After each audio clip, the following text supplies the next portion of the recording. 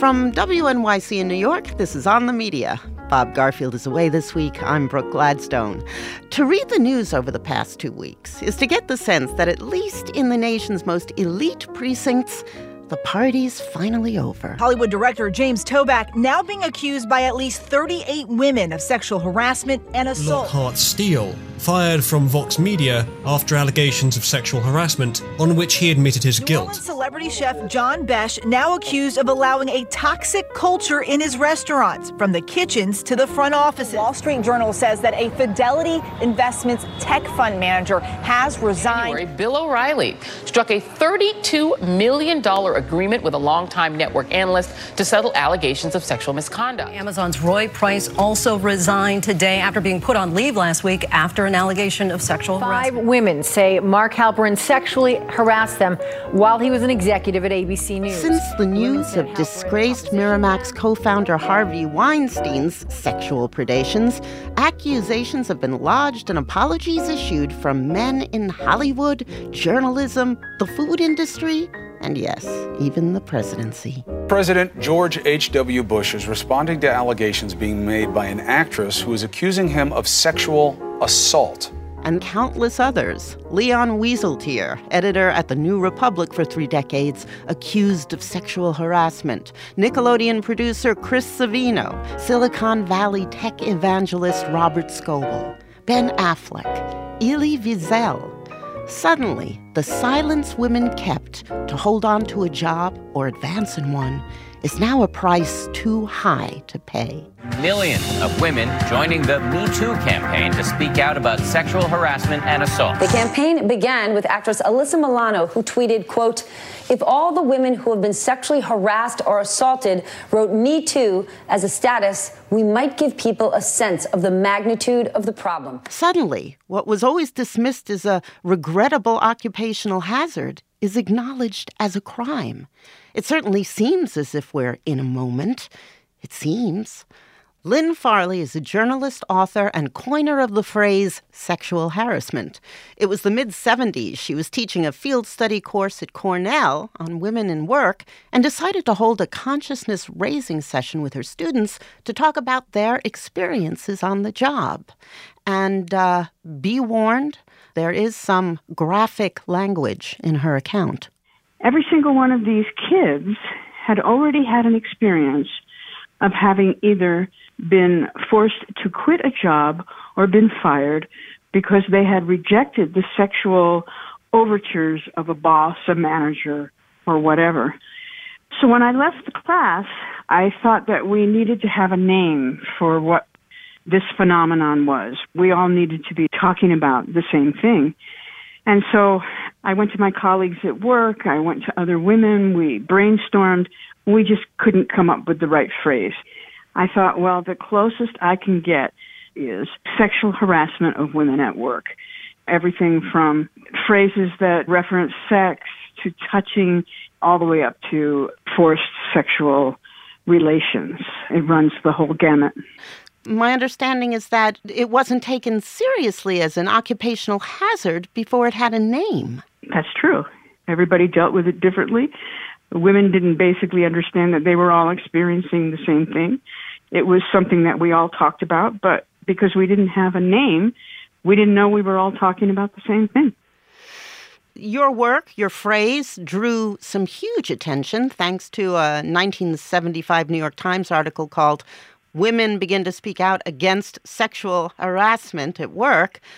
And by the end of the 70s, you'd written a book on it called Sexual Shakedown, and that was turned into a documentary narrated by Ed Asner. Your ideas were spreading, but was society changing too? You started to see lawsuits. The Equal Employment Opportunity Commission, went into high gear. They came up with their own guidelines so that women could bring suits, and women did bring suits. Michael Hausfeld, a very well-known attorney, took the case of Diane Williams, a black woman who sued the Justice Department. It was a very early case. Did she win? Yes, she did. Williams versus Saxby. It was one of the landmark cases that set the direction for sexual harassment law to this day. It was embraced by corporations and businesses, the workplace hustle, the movie that you referenced earlier with Ed Asner, that was shown as a training film practically by every major corporation in America. You wrote last week in the New York Times op-ed that corporations have stolen the term, that they've made it bloodless. Sexual harassment has become a phrase that we don't really understand. We don't really grasp what it means to be a secretary and to have your boss walk in every morning and say, "Hiya, tits, how they hanging today?" This is what a secretary told me. This was her life. And she finally quit. And the point I'm trying to make here is we have to tell the details. People are shocked when they find out that the guy is coming in at noon and saying, "Okay, honey, meet me in the back room. I want a blowjob." But you see what I'm saying? That point needs to be made that we are not permitting the details, the reality of sexual harassment at the public level, and so people do not understand how serious it is. They think, oh, these women are being frivolous. It's not frivolous. You know, if this is going to be made a condition of your employment, then the country needs to know that and not just cover it up with a polite phrase of sexual harassment. But beyond behavior like that, you have young girls, working class kids for the most part, trying to get jobs in fast food places because they have to work. And you have fast food managers systematically using sexual harassment to keep turnover high. So they don't have to unionize. They don't have to give higher wages. You could go out and write a blockbuster book about it tomorrow. It's one of the huge scandals going on in America today. So this is what you mean when you say the phrase and the concept needs to return to the ugly thing that it is, that it's been cleansed because polite society doesn't want to talk about what is an unspeakable kind of transgression. Let's put it that way. That's right. People are saying, but we can't print that. That's one reason that you see sexual harassment being defanged. But the other reason is we have not been able in 40 years to change the basic dynamic at work that fosters sexual harassment. If we had more women managers, supervisors, bosses, this problem would slowly disappear. It's all well and good that we have all these actresses, famous names, household icons coming forward. But this whole thing about the casting couch in Hollywood, it's explosive now, but it's really old news. It's old news, but I was talking to someone who has studied the history of Hollywood for a long time, and especially Hollywood gossip, and what she observed is that through the decades, gossip rags have always been obsessed with women's sexuality, but now the gaze has moved to the abuser. So the parade of starlets, but not just starlets, they're offering precisely the details, in many cases, that you say we need to have an informed discussion and move forward. Do you see this as a real change? Because she has never seen this before. Well, I think if we can stick with the stories and the truth of the stories, yes, it's a big leap forward for the issue. But nobody pays any attention to the kids at the fast food places all across the country. How does Angelina Jolie being sexually harassed by Harvey Weinstein or Gretchen Carlson at Fox, how do they help these kids at McDonald's? How does that help them? Nobody cares about them. The only reason we're getting publicity now is because it's some of the major actresses in the movie industry. So everybody's, and all excited. And I'm not saying it's not valuable, okay? Mm-hmm. But at the same time, I can look around and point to all these 15, 16-year-old girls being taught right away. The only way you're going to get ahead in this world, Kitty, is if you put out. If you have sex with the boss or you let him feel you up. Nobody gives a damn. Lynn, thank you very much. Oh, you're welcome. Lynn Farley is the author of Sexual Shakedown, The Sexual Harassment of Women on the Job. Her upcoming book, still in progress, is The Secret World of Men, Men's Attitudes, Beliefs, Fantasies, and Desires with Regard to Women and Children. Coming up, an in-depth look at the death of Eric Garner and the stories we tell ourselves about it. Somebody loses his or her temper for a few seconds and somebody dies, and we should all be very upset about it. In fact, what we should be mad about are the decisions made in quiet contemplation that become policies. This is On the Media. This episode is brought to you by Progressive Insurance. Whether you love true crime or comedy, celebrity interviews or news, you call the shots on what's in your podcast queue. And guess what? Now you can call them on your auto insurance, too, with the Name Your Price tool from Progressive. It works just the way it sounds. You tell Progressive how much you want to pay for car insurance, and they'll show you coverage options that fit your budget. Get your quote today at Progressive.com to join the over 28 million drivers who trust Progressive.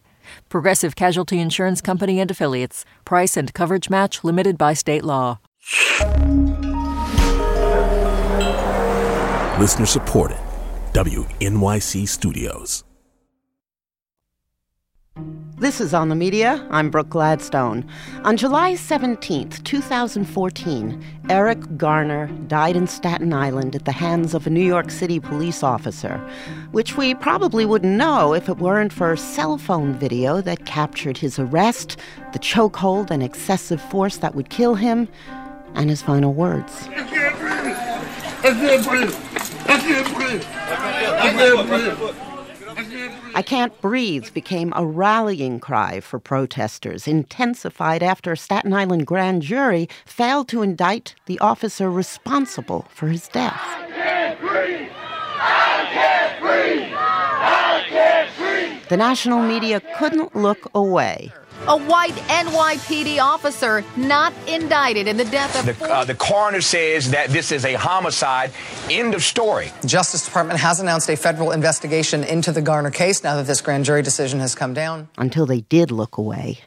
Matt Taibbi is a journalist and author of the new book, I Can't Breathe, A Killing on Bay Street, an exploration of Eric Garner's life and death in the media and in his real life. Eric Garner was a complex, funny, contradictory, flawed person, a guy who got behind the eight ball a little bit early in life, married when he was still in his teens and his wife had children already.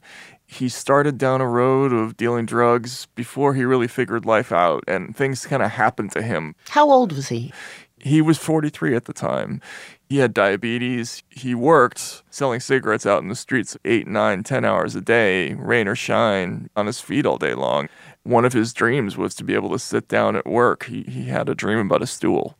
And you know, that was just something that wasn't available to him. It's details like that that made me feel for the guy without having ever met him.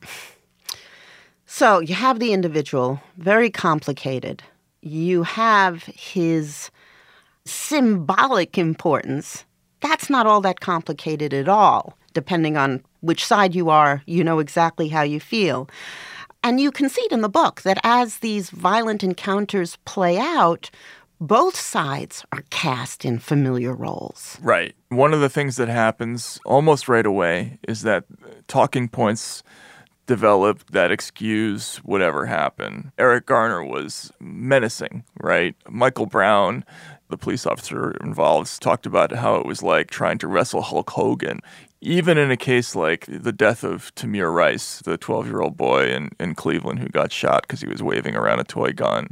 Just like Emmett Till a million years ago, you would hear descriptions that he was big for his age, right? So the police are often depicted as these sort of helpless weaklings who are struggling against these superhuman creatures. The other talking point that's very common and came into play with the Garner case is the idea of, why didn't he just go? Police asked him to get in the car. He didn't get in the car. He said no. What else were they supposed to do? Well, you could argue that one a couple of different ways. One thing you can't call it in this case is resisting arrest, because I think resisting arrest requires an actual valid arrest. You point out in the book, a familiar charge in many of these cases is interfering with the administration of government business. If you go and sit in any municipal courtroom here in New York City, you'll pretty quickly hear people arraigned for something that they call OGA, which is obstructing government administration. Sometimes it'll be obstructing pedestrian traffic or refusal to obey a lawful order of the police. All of these fall under the general rubric of disorderly conduct. Years ago, I covered a case involving a guy who was arrested for obstructing pedestrian traffic while standing in front of his own home. He lived in a project tower in Bed-Stuy in the middle of the night. There's nobody else for miles around. There's nobody on the street, but he gets arrested for this charge. We know how rare it is for the police officers who killed a person to be convicted of that crime. And you say that a lot of this has to do with something that you call the brutality scandal playbook. Garner's family and their lawyers found they couldn't get even the most basic information, and this is part of the playbook. Yeah, exactly. When the press tried to find out whether or not Daniel Pantaleo had abuse incidents in his past... That's the police officer who used the chokehold. Exactly. What they found out is that you're not entitled to that information. Somebody from the CCRB, the Civilian Complaint Review Board, leaked to the local media that he did have a history of abuse complaints. But for that leak, we wouldn't know, because you can't get it by filing a Freedom of Information request. You can't typically get it by suing. There is a loophole in the Civil Rights Statute, Section 50A, which says that any information that can be used to evaluate the performance of a police officer must be kept confidential. Which leads me to another meme, the sense that putting that information out there is dangerous to the public. And it was put this way by the New York Police Union Chief Pat Lynch. Here's what he said after 2 police officers were killed in December of 2014, the same year Garner was killed. Blood on many hands tonight. Those that incited violence on the street under the guise of protest, that tried to tear down what New York City police officers did every day. It must not go on. It cannot be tolerated. That blood on the hands starts on the steps of City Hall in the office of the mayor. They blame everyone from Barack Obama to Al Sharpton to Bill de Blasio for creating this sort of general atmosphere of disrespect towards police officers that leads, in their mind, to people not obeying when cops tell them to do things. And that is the reason why these incidents happen. It's not the fault of the police officers. It's the people who created this atmosphere of disrespect who are to blame. There's a certain paradox here. Among many who view these events, the bad cop is the villain.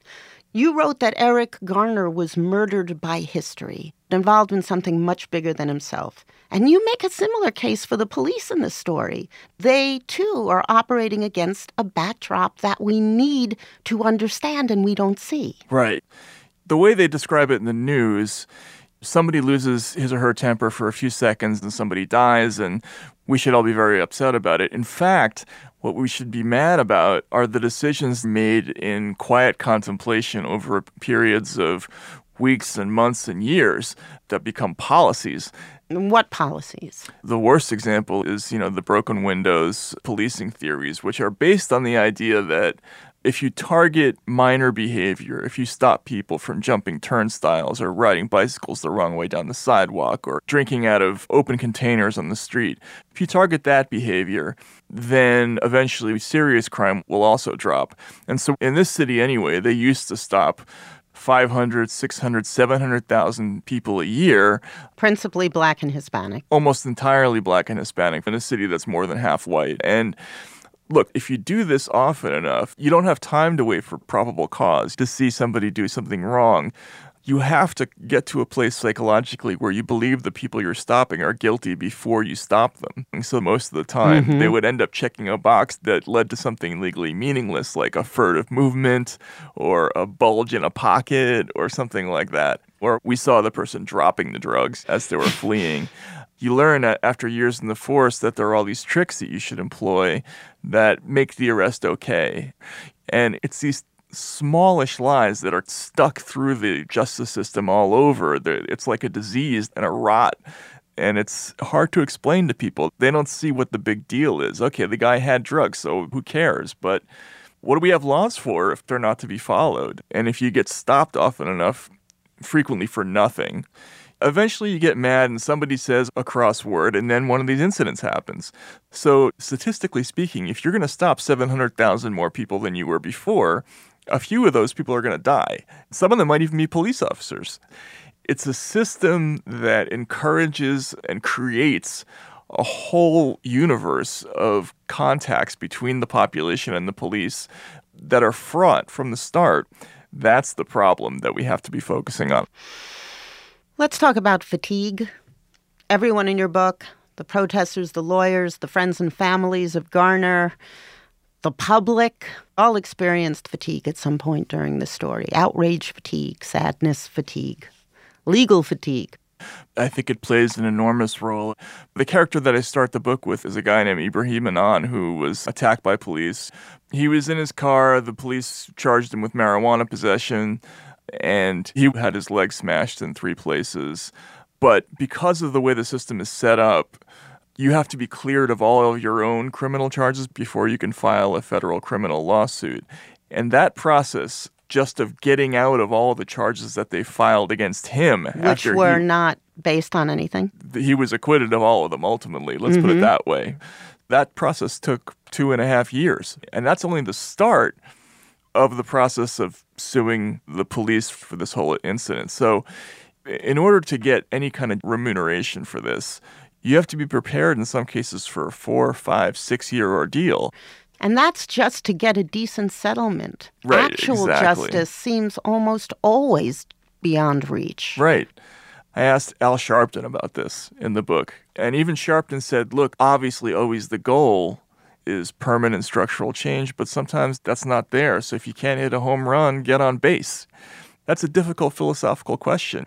Is it okay to just sell for the money if that's all there is to get in the American justice system?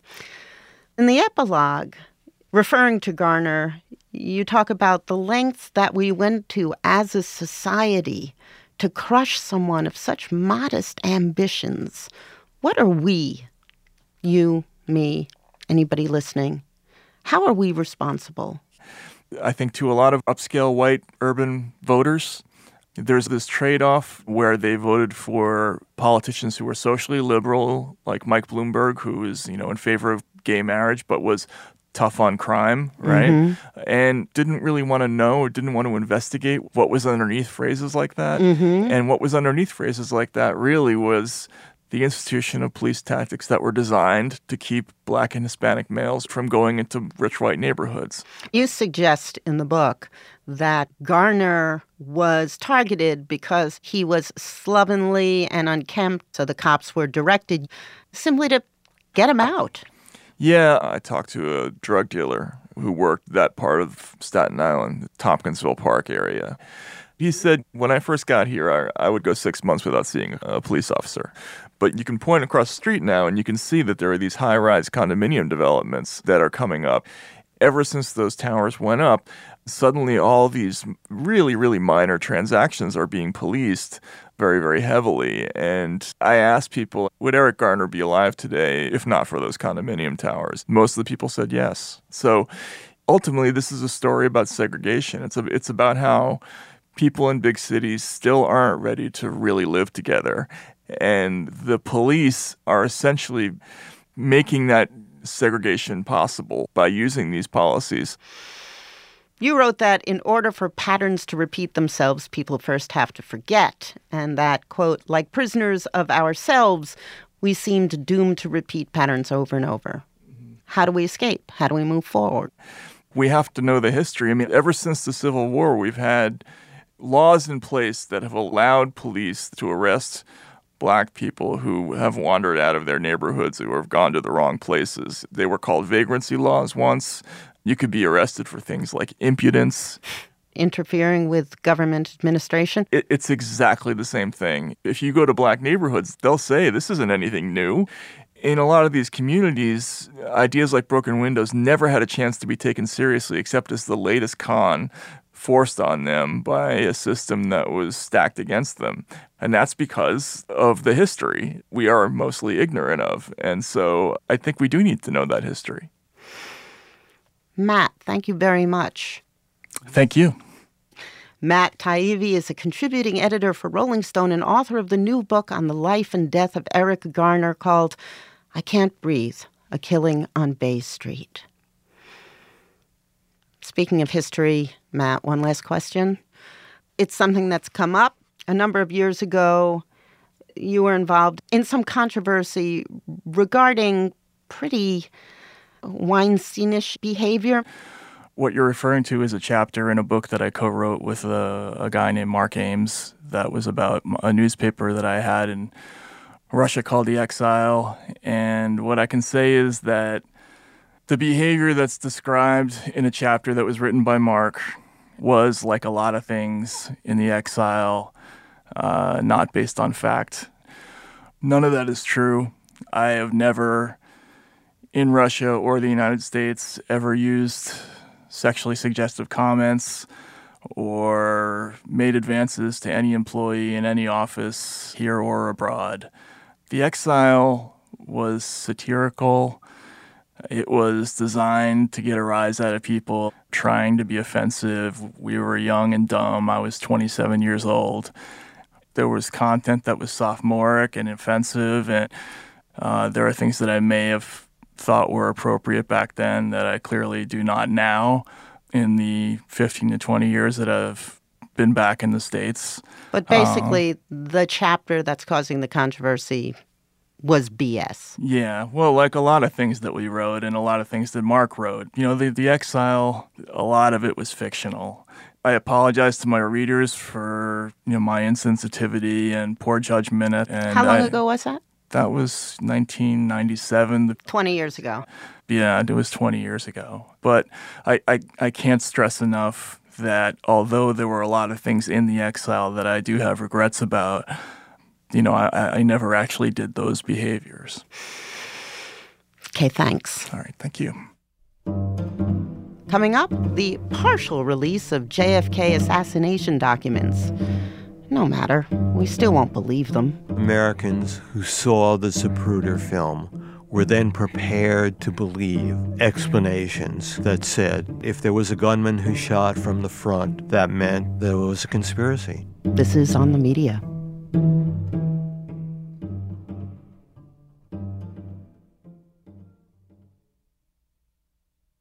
On the Media is brought to you by ZBiotics. Tired of wasting a day on the couch because of a few drinks the night before? ZBiotics Pre-Alcohol Probiotic is here to help. ZBiotics is the world's first genetically engineered probiotic, invented by scientists to feel like your normal self the morning after drinking. ZBiotics breaks down the byproduct of alcohol, which is responsible for rough mornings after. Go to zbiotics.com/OTM to get 15% off your first order when you use OTM at checkout. ZBiotics is backed with 100% money-back guarantee, so if you're unsatisfied for any reason, they'll refund your money, no questions asked. That's zbiotics.com/OTM and use the code OTM at checkout for 15% off. Hi, I'm Alexis Ohanian. You may know me as one of the co-founders of Reddit, but more recently, a large part of my identity is being a father to my wonderful daughters. In my podcast, Business Dad, I hope to open the conversation about working parents a bit. You'll get to hear from a wide range of business dads, from Rainn Wilson and Guy Raz to Todd Carmichael and Shane Battier, to find out how they balance being a dad with a successful career. Business Dad is available now, so be sure to listen and subscribe wherever you get your podcasts. This is On the Media. I'm Brooke Gladstone. Here, the scene is of wild pandemonium as 2,000 guests waited anxiously for President Kennedy, Governor Connally, and the Vice President. Now, rumors run rampant. No one here knows what has happened, but the rumors continue to circulate that the President and Governor Connally both have been shot. 50 years on, the rumors reverberate. On Thursday, the National Archives was set to release the last trove of some 3,000 documents about the murder of JFK, but President Trump held hundreds back for national security review over the next 6 months. Reportedly, CIA Director Mike Pompeo pushed for the delay. It's just the latest chapter in the mystery of why Lee Harvey Oswald did what he did and whether he did it alone. Commission. An early chapter was penned just a year after the shooting, publication of the findings of a presidential commission known as the Warren Report. There was no evidence found by the commission that proved a conspiracy, either foreign or domestic. Oswald acted alone based on what evidence we found. The commission's methods were flawed, hence the enduring effort of determined investigators, amateurs, and cranks to fill in the blanks, to generate conspiracy theories, and to quash them. The documents set for release this week had represented that last 1% of the government's record. Might those have settled the issue for those who've spent decades focused on the facets of the murder, from the grassy knoll to the magic bullet to Cuba?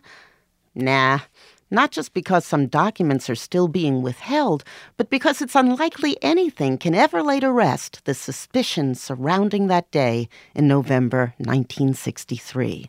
Among those long captivated by the case is the journalist, essayist, and author Ron Rosenbaum. I actually attended a lecture by a notorious Warren Commission critic, Mark Lane, the summer after my high school graduation.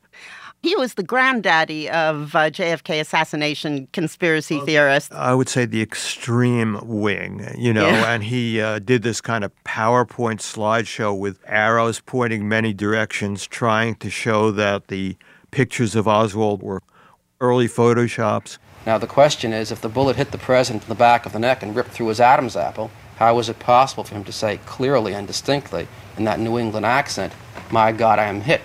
Lane pointed out genuine flaws and absences in the Warren Commission. However, he soon jumped to conclusions that it was the military-industrial complex, it was right-wing oil millionaires. There were so many people wanting to kill Kennedy, there might have been a traffic jam at Dealey Plaza. I think everyone agrees that the Warren Report was deeply flawed at this point. The members of the commission, who included the head of the CIA, were trying to cover up the intelligence agency's involvement and, of course, the spectacular, sensational news that the U.S. president had plotted assassinations of Castro and other people in the Caribbean. Or, as LBJ said, the Kennedys were running a goddamn Murder Incorporated in the Caribbean. As it turned out, many of the critics, the crazies and the serious ones, were vindicated when the U.S. Senate Church Committee revealed in testimony from CIA people how they had plotted assassinations and how Oswald might have known it. Just quickly, you mentioned the Church Committee, which was convened after Watergate, and it explored a history of abuse by intelligence agencies, both domestic and foreign. The Church Committee revealed all this and ripped off an entire cover of a seamy side of American undercover policy that involved murder. This is really important because I also want to examine the appeal of conspiracy theories in general and the particular appeal of this one. And I think it has a lot to do with timing.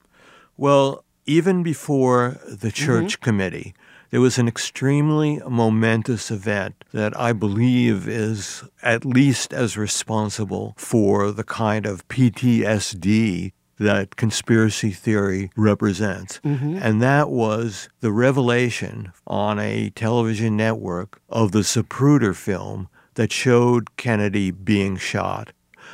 Seeing the President of the United States slaughtered, seeing the blood fly out from him. And you can watch it on YouTube now.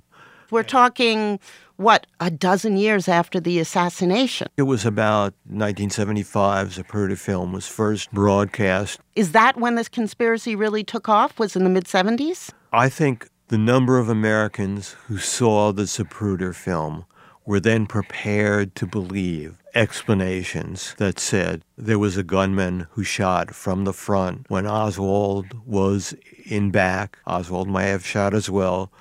But if there was a gunman who shot from the front, that meant there was a conspiracy.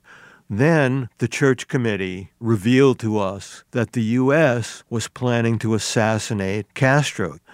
That, long before Oliver Stone's movie, prepared people. And then once it got on YouTube, the Zapruder film, everyone in America saw their president shot, his blood flying out of the limousine.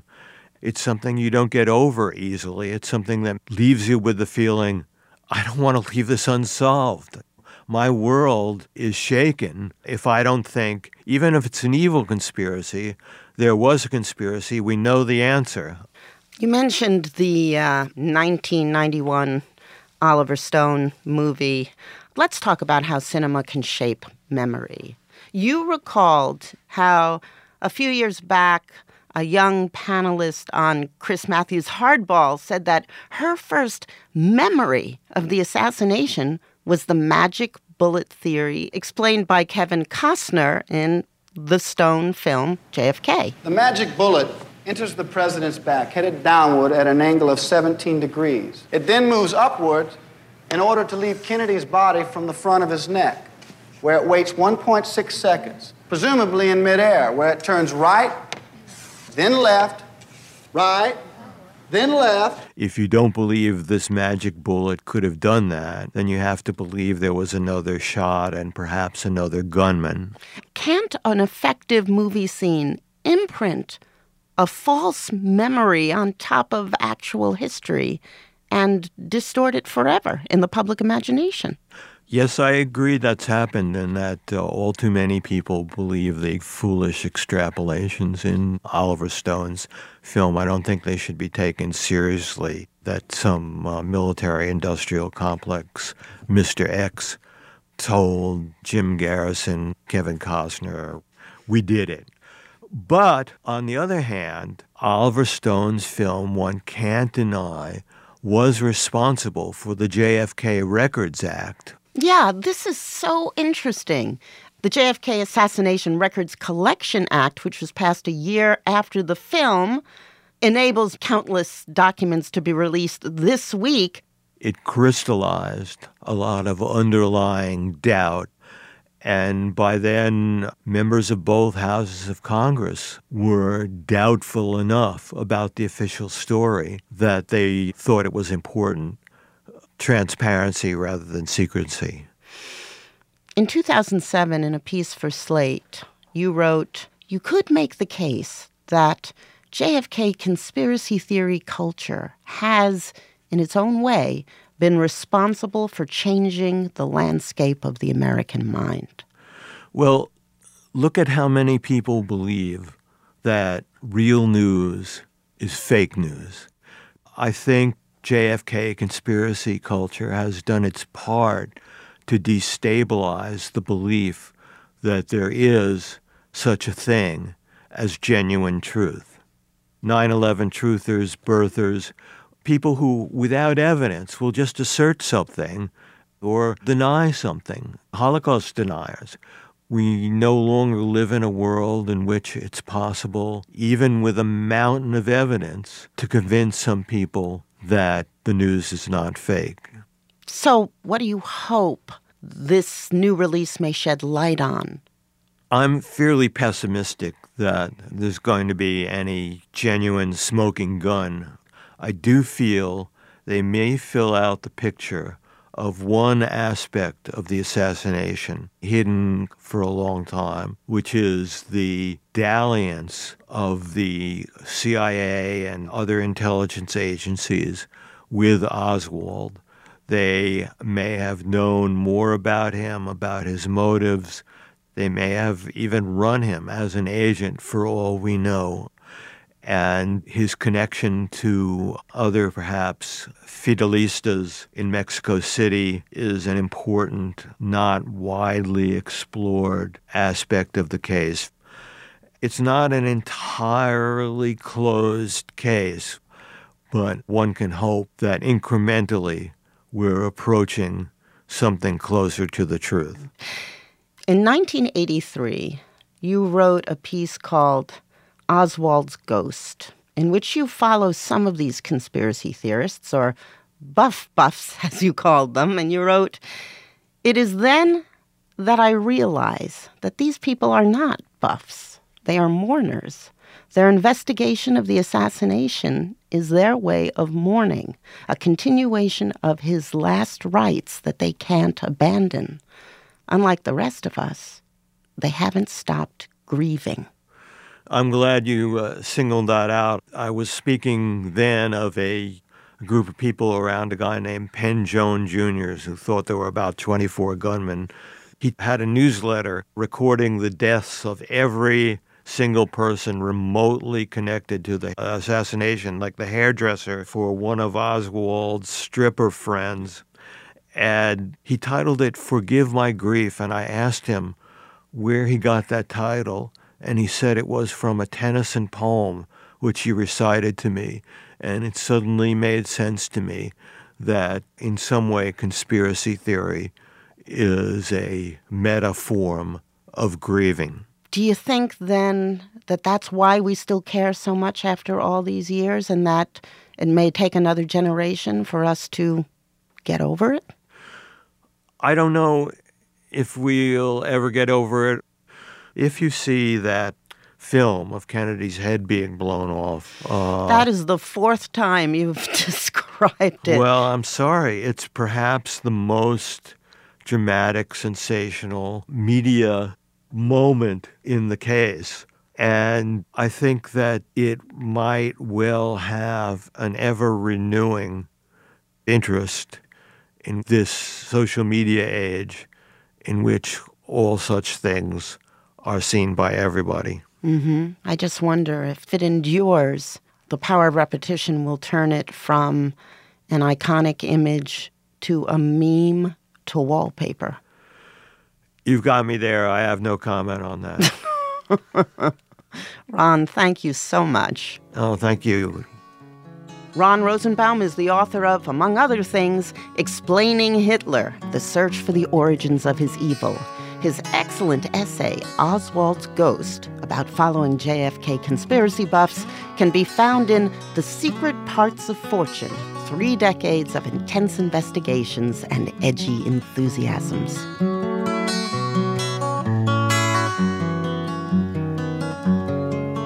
The day President Kennedy died, TV was still relatively young. Going live was extremely cumbersome, costly, and rare. But that day, that historic enormity, made live coverage essential, no matter the cost, whenever a president left the White House. In a 2003 piece, WNYC's Sarah Fishko recalls those days. Ladies and gentlemen. Conductor Eric Leinsdorf, Symphony Hall, Boston, November 22, 1963. We have a press report over the wires that the President of the United States has been the victim of an assassination. If you were alive and over, say, 5 years old in November 1963, wherever you were, you remember it. We will play the funeral march from Beethoven's Third Symphony. The nation heard the news over wire services, radio, by word of mouth, public announcement, and, most dramatically, on television. Television took over our lives for what are sometimes called those 4 dark days in Dallas. The Friday of the assassination of President John F. Kennedy and the Saturday, Sunday, and Monday that followed. It appears as though something has happened in the motorcade route. Something, I repeat, has happened in the motorcade route. Radio was there, and wire services and newspapers, but it took television exactly 10 minutes after shots were fired to go on the air that day. Here is a bulletin from CBS News. In Dallas, Texas, 3 shots were fired at President Kennedy's motorcade. That began 4 days of on-air improvisation, television's first continuous coverage of a prolonged, painful breaking news story. It was impossible to tell at once where Kennedy was hit, but bullet wounds in Governor Conley's chest. There hadn't been an assassination of a president since McKinley at the turn of the century. Thomas Doherty is professor of film studies at Brandeis University and has written about the TV coverage of the Kennedy assassination. So even without television, this would have been uniquely disorienting and shocking. With television, though, it becomes this indelible memory for an entire generation that with TV, we can actually experience the news and watch it as it's unfolding in the same existential moment that the news is happening. The information that we have, this is no time, obviously, for speculation. Remarkably, it had been earlier that very fall, September 1963, that CBS had expanded its nightly newscast to a half hour from its previous program of only 15 minutes a night. NBC followed soon after. Newscasts expanded because they had to. Reuven Frank was producer of the Huntley-Brinkley Report in the 50s and 60s and went on to be president of NBC News. You know, we had been agitating for a half hour for a long time. With Kennedy, the television president, they thought maybe it had a shot. And it did. And then that day in Dallas came, in quite a different technological era. A telephone call, that's from NBC's Robert McNeil, who was with the president's party. There was a little waiting room with swing doors, and I looked inside, and there were two payphones that were empty. Former anchor and now author Robert McNeil was in Dallas covering the Kennedy motorcade for NBC. And I grabbed one of them, and I kept it for the rest of the afternoon. Bob, are you there? This is Frank McGee. Bob, when I phoned from that payphone in Dallas, they couldn't connect me through to air. We're having some difficulties with our communication. And I would say a sentence, and McGee would repeat it. The president is seriously wounded. Which was fine for me because it slowed me down. The shots which wounded the president occurred as the motorcade. In '63, was running through huge crowds in downtown. We were still to the point where a camera weighed, 100 and something pounds, and a mobile unit was the size of a Santini Brothers truck. Reuven Frank.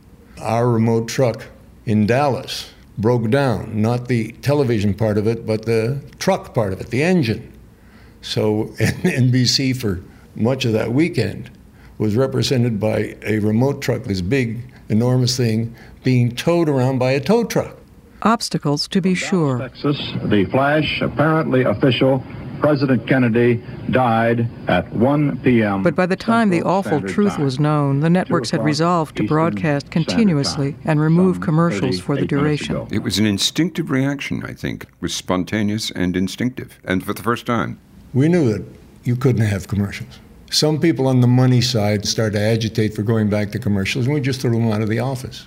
By the end of that first day, America was exhausted and transfixed. 6 o'clock, November 22nd. Thomas Doherty. The cameras are there to record the coffin being taken off the plane and loaded into a hearse, and you see this image of Jackie Kennedy.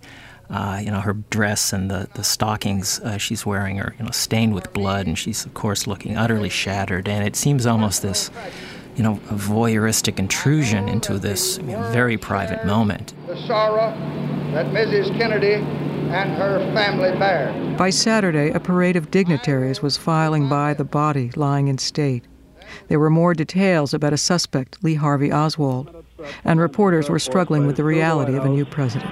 Vice President Johnson, I'm sure that many of us have made that mistake and will repeat it. Nothing could have prepared TV or its viewers for Sunday. A lot of folks would say that it is the Sunday event that is truly the one that unhinges America ever after, and that this is really when the 60s began. It was Sunday morning.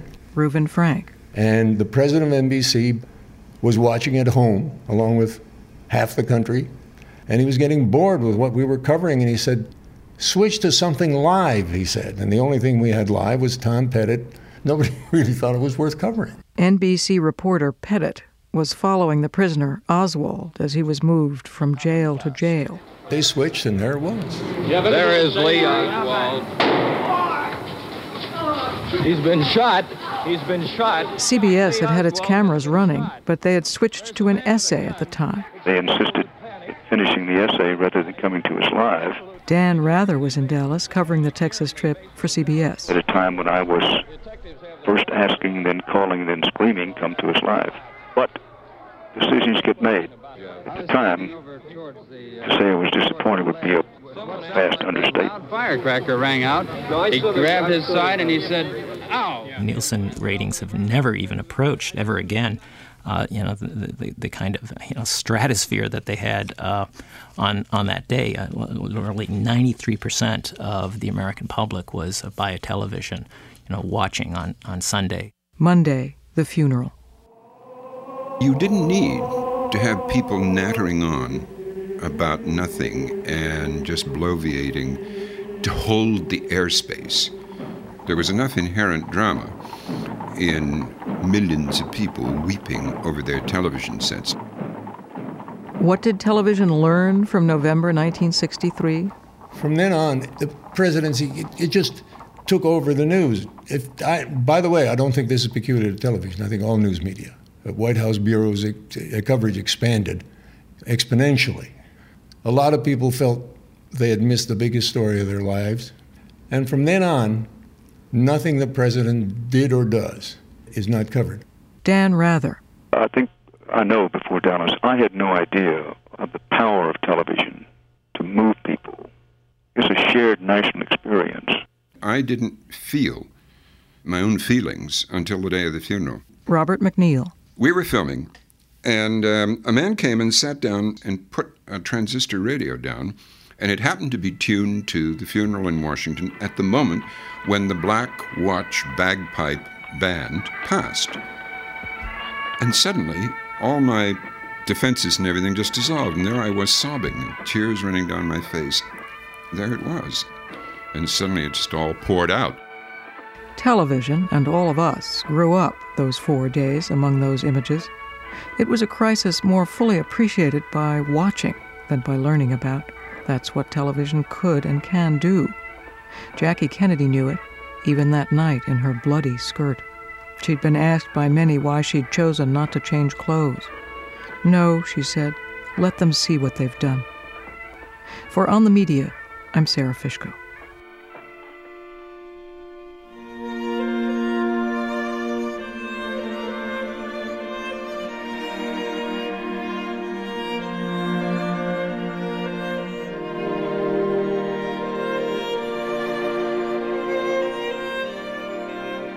That's it for this week's show. On the Media is produced by Alana Casanova-Burgess, Jesse Brenneman, Micah Lowinger, and Leah Feder. We had more help from Monique Laborde. Special thanks to Andy Lancet of WNYC's Archives team. Our show was edited by me. Our technical director is Jennifer Munson. Our engineers this week were Sam Baer and Terrence Bernardo. Katya Rogers is our executive producer. On the Media is a production of WNYC Studios. Bob Garfield will be back next week. I'm Brooke Gladstone. On the Media is supported by the Ford Foundation, the John S. and James L. Knight Foundation, and the listeners of WNYC Radio.